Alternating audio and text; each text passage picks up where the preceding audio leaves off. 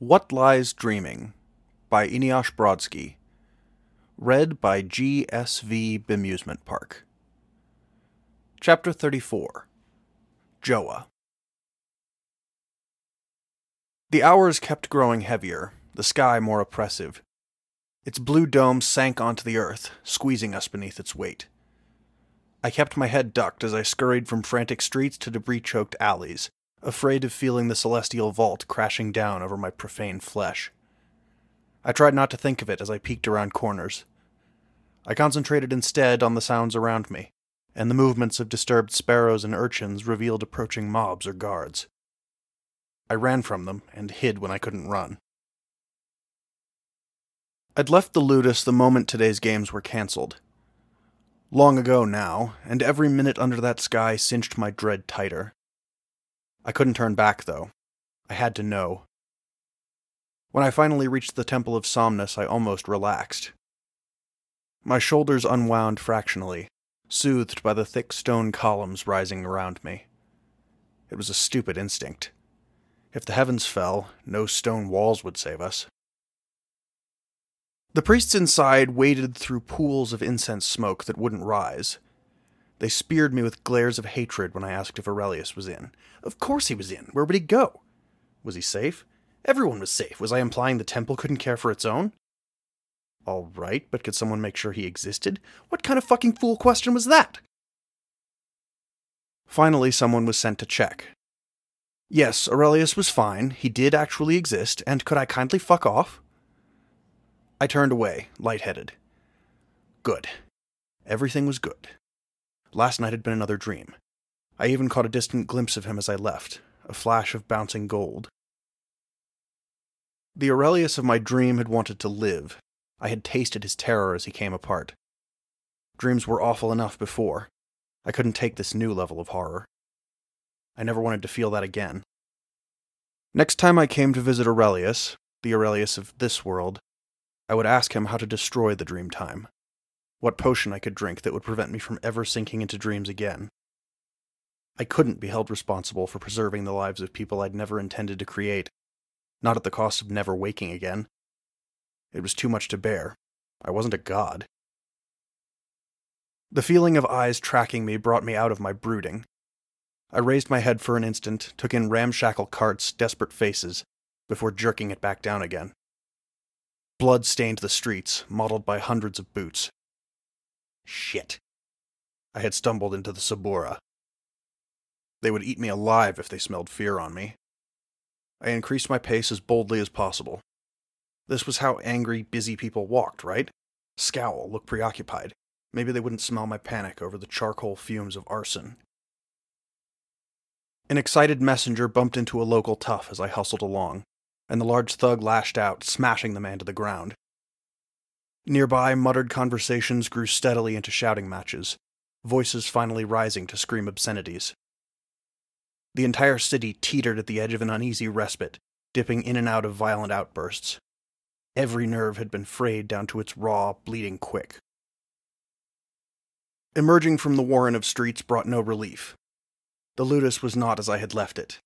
Anxious energy seeped from the outer walls, stirred into muddled eddies by animal baying. An ox-drawn cart waited out front, in flagrant violation of statute. I broke into a scrambling jog. What now? Couldn't anything ever go right? The cramped confines of the stables mimicked the world outside in claustrophobia. My animals paced tight circles in their cages. Drawn-out lowing underlay huffed whines. Panting further thickened the air, mixing with the smell of fresh death. Sounds of hissed outrage drew me further in. A group had congregated near the end of an interior aisle. In the center stood two men I didn't recognize, holding hooks and blades, instruments of butchery. Two Ludus slaves, Zia and Eric, bracketed them. Zia battered them with a folded kitchen towel and furious reproach. Eric stood several paces back, watching forlornly. A puddle of blood spilled from an adjacent cage, pushing outward in erratic ripples. "What the hell is this?" I asked, approaching. "Zia, where are the guards?" One man turned to me, brandishing a cleaver. "Don't interfere," he growled. Gone! Zia's eyes shone with tears of impotent rage. Sextus took them all and brought these idiots to kill our beasts! For a moment I gaped, truly not believing. Only the ones that were supposed to die anyway, the other man said defensively. Like that made it better. Like that mattered at all. I pushed through them to look into the cage.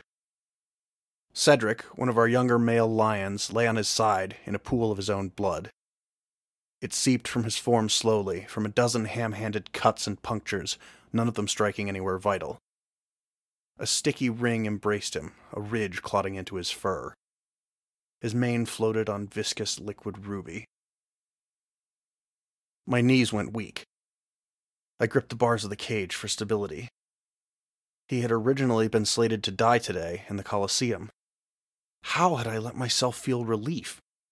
Why had I allowed that note of joy into my being? I'd thought while the Romans were busy carving themselves up in the streets, my animals would enjoy a reprieve. A few months' commutation, a bit more life. I would make it bearable, comfortable if I could. Cedric's eyes grew glassy. I was so stupid. Cedric's flanks rose and fell unevenly, propagating the ripples I'd seen. Stupid, stupid, stupid. Why? I asked. No one jumped to answer. Who cares for a slave's whys? Finally, Eric spoke up. Food. Meat to be given out in celebration tonight. I closed my eyes and pressed my forehead against the bars. Sextus was fine with this? They're worth so much more than just their meat. Marcus's orders, Eric replied. I heard strain in his voice. Something unsaid. What is it? I prompted. Tomorrow will be worse. Every animal that's killed in the Colosseum will be cooked and distributed. Every animal that isn't killed in the Colosseum will be slaughtered here and cooked as well. So even the lowest plebeian may eat as the patricians for one day, or something. Tomorrow is the last day for all of them. A spiny groan cut its way from my lungs, ripping its way up my chest and escaping me in a gurgle. I looked down at the suffering lion beneath me, saw blood lapping at my sandals. You have no idea what you're doing, I said. I straightened and turned to face the two men. Wondered briefly what they would look like in cages, bleeding from a dozen inexpert gouges. Leave the killing to us. We'll do it quickly and mercifully. You can load the carcasses afterwards, just don't touch any of my animals with your fumbling spikes again. The men nodded. They looked relieved. I swallowed bile and began with Cedric. I am sorry. You must die so that I may live. I don't ask your forgiveness. This is the way of life. But no, I wish this world was different. After the third time, my mantra broke apart in my throat on the way up. As it crumbled back into my guts, it took a pillar of my soul with it. Something cracked deep inside. Hours later, the too close sun finally at some remove as it descended through the afternoon, I labored against a handcart in Rome's streets. It was illegal to move a cart through the streets during daylight hours, but with the rioting and burning and killing, I figured my outbound carting was the least of anyone's worries. Nonetheless, I affected an important air, as if dispatched by the Emperor himself. It was startling how much that actually made me feel like I had a right to be on the street. With a straightened spine and squared shoulders, I felt I deserved to hold my spine straight and my shoulders squared. No one had challenged me yet. Not even on the occasions the covered load emitted a series of short animal whines. Are you sure? Eric had asked me. I'd needed help to load the cages into the cart, and I realized I had come to trust him. It was an interesting feeling. I would have to think that over later. If they catch you, he said, it'll be maiming for sure. Maybe execution. I'm too valuable to Sextus, I said, which was pushing the truth. But I didn't care. We placed both the wolf pups in one transport cage, and their mother in another. They barely fit on the small handcart. We loaded them lengthwise, with the mother's cage slightly hanging off the back. I halted Eric before he drew the burlap over them. "This is the second time you've helped save these pups," I said. "I've already named the girl Lady, and the mother is Anna, but the boy isn't called anything yet. Would you like to name him?" Eric pursed his lips. He cast me a doubtful look. "Why do you name them?" he asked. I hesitated. Years ago, I'd named the first animals because I was alone and in pain, and it reminded me of Ehud. It's what he would have done. I, too, had once asked Ehud why he named every animal. He'd said that only things don't have names, and animals weren't things. Maybe if animals had names, people would care about them more. Names weren't nearly enough. My name hadn't kept him in our village. He'd left me behind as soon as he could. Nor had his name kept the stone in my hand when Rabbi Tsuriel turned his gaze on me. But after I'd named the first few animals, it seemed unfair to name some and not others. And late at night, after they'd all been fed and rubbed down and everyone else had left, I could whisper secrets to them using their proper names. I imagined they hated me a little less for it. I wasn't about to tell Eric any of that. I shrugged. It makes them easier to tell apart, I guess. I can keep track of who's been fed, who still needs exercise, that sort of thing. "Guess that doesn't matter now," Eric said, gazing back to the pups.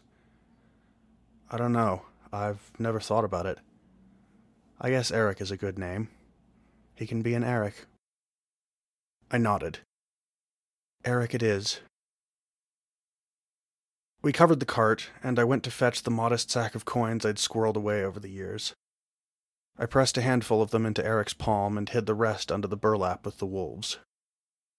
"You don't have to bribe me," Eric said, his eyes sad.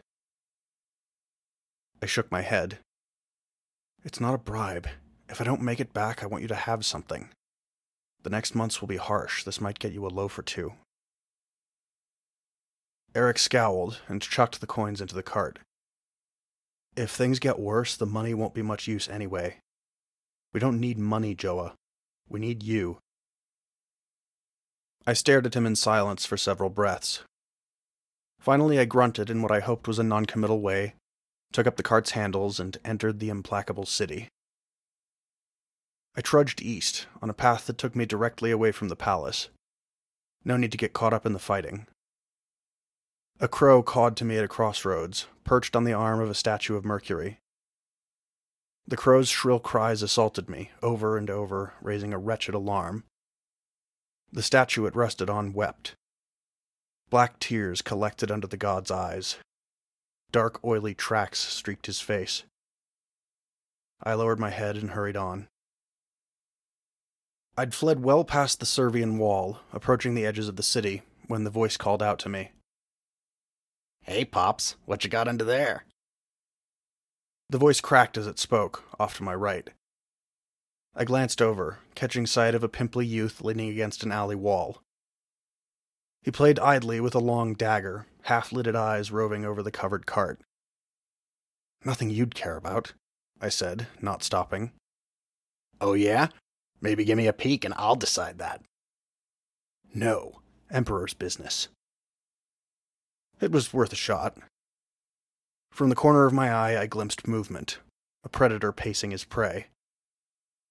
"You want to die for an emperor that won't even be around tomorrow?" "Damn it." I stopped. I rotated the cart so its back opened to the kid. Then I walked around to its rear and flipped the cover aside. 2 wolf pups and their mother blinked in the sudden light. "See? Nothing for you here." "Looks like a handful of coins and some mighty good eating.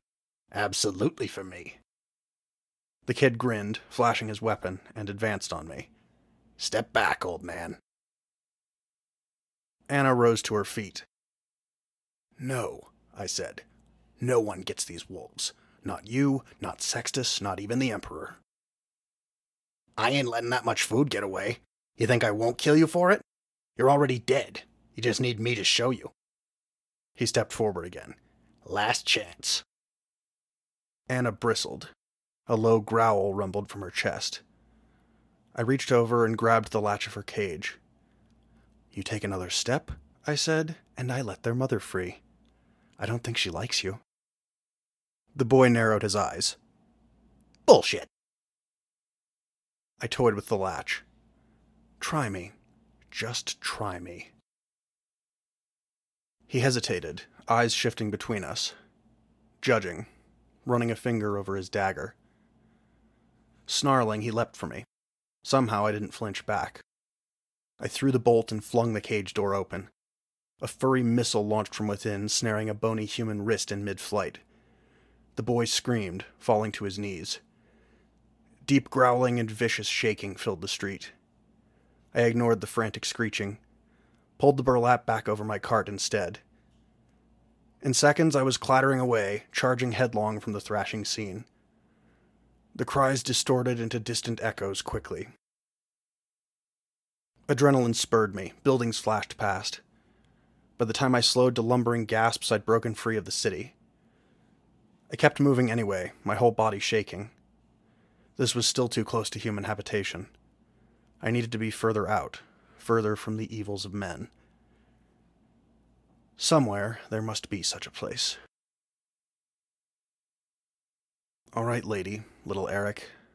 This is where we part ways." Around me, the dry ruins of failed wheat fields. The road here ran past a swelling hill. I could make out trees on the northern horizon, what I hoped was the start of a woods. This would have to do. I opened their cage and stepped back.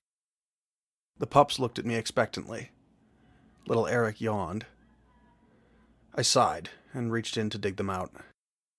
"Come on, off you go." I set Lady down first, then Eric beside her.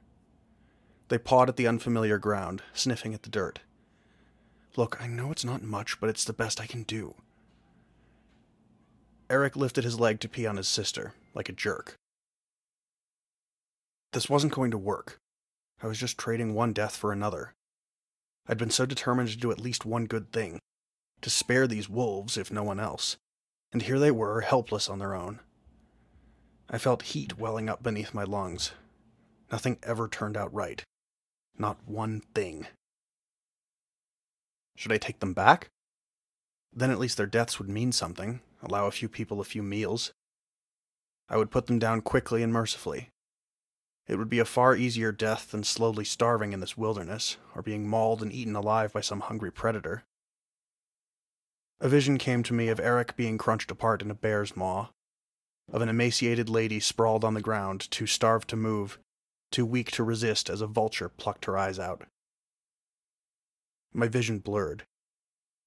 It wasn't supposed to be like this. They were supposed to have a chance. I had been doing a good thing, and that fucking punk kid had ruined it all. Now I could only decide if they would die mercifully by my hand, or painfully under God's watch. I crouched down, placing one hand over Lady's head, the other at the base of her neck. I blinked rapidly, breathed shakily. Damn it all! I looked up, glaring into the sunken heavens. They pressed down tightly in spite. I couldn't even raise my fists against them. There just wasn't anything left within me. A brush of movement at the top of the overhanging hill. Something loped over the rise, four-legged and furry, head held high. Anna came to a stop at the hill's crest, ears pricked into the sky.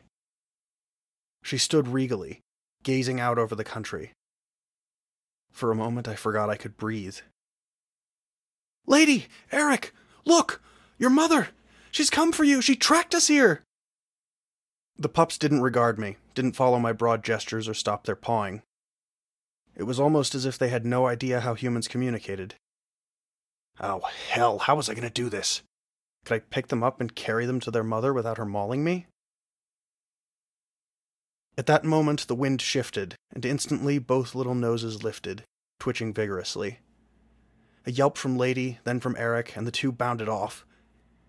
They scrambled up the hill to their mother, as she watched and calmly waited. In no time at all, they sprung at her feet, licking and nuzzling. Anna sniffed at them to make sure they were her own, then lifted her head to the sky and unleashed a long, drifting howl.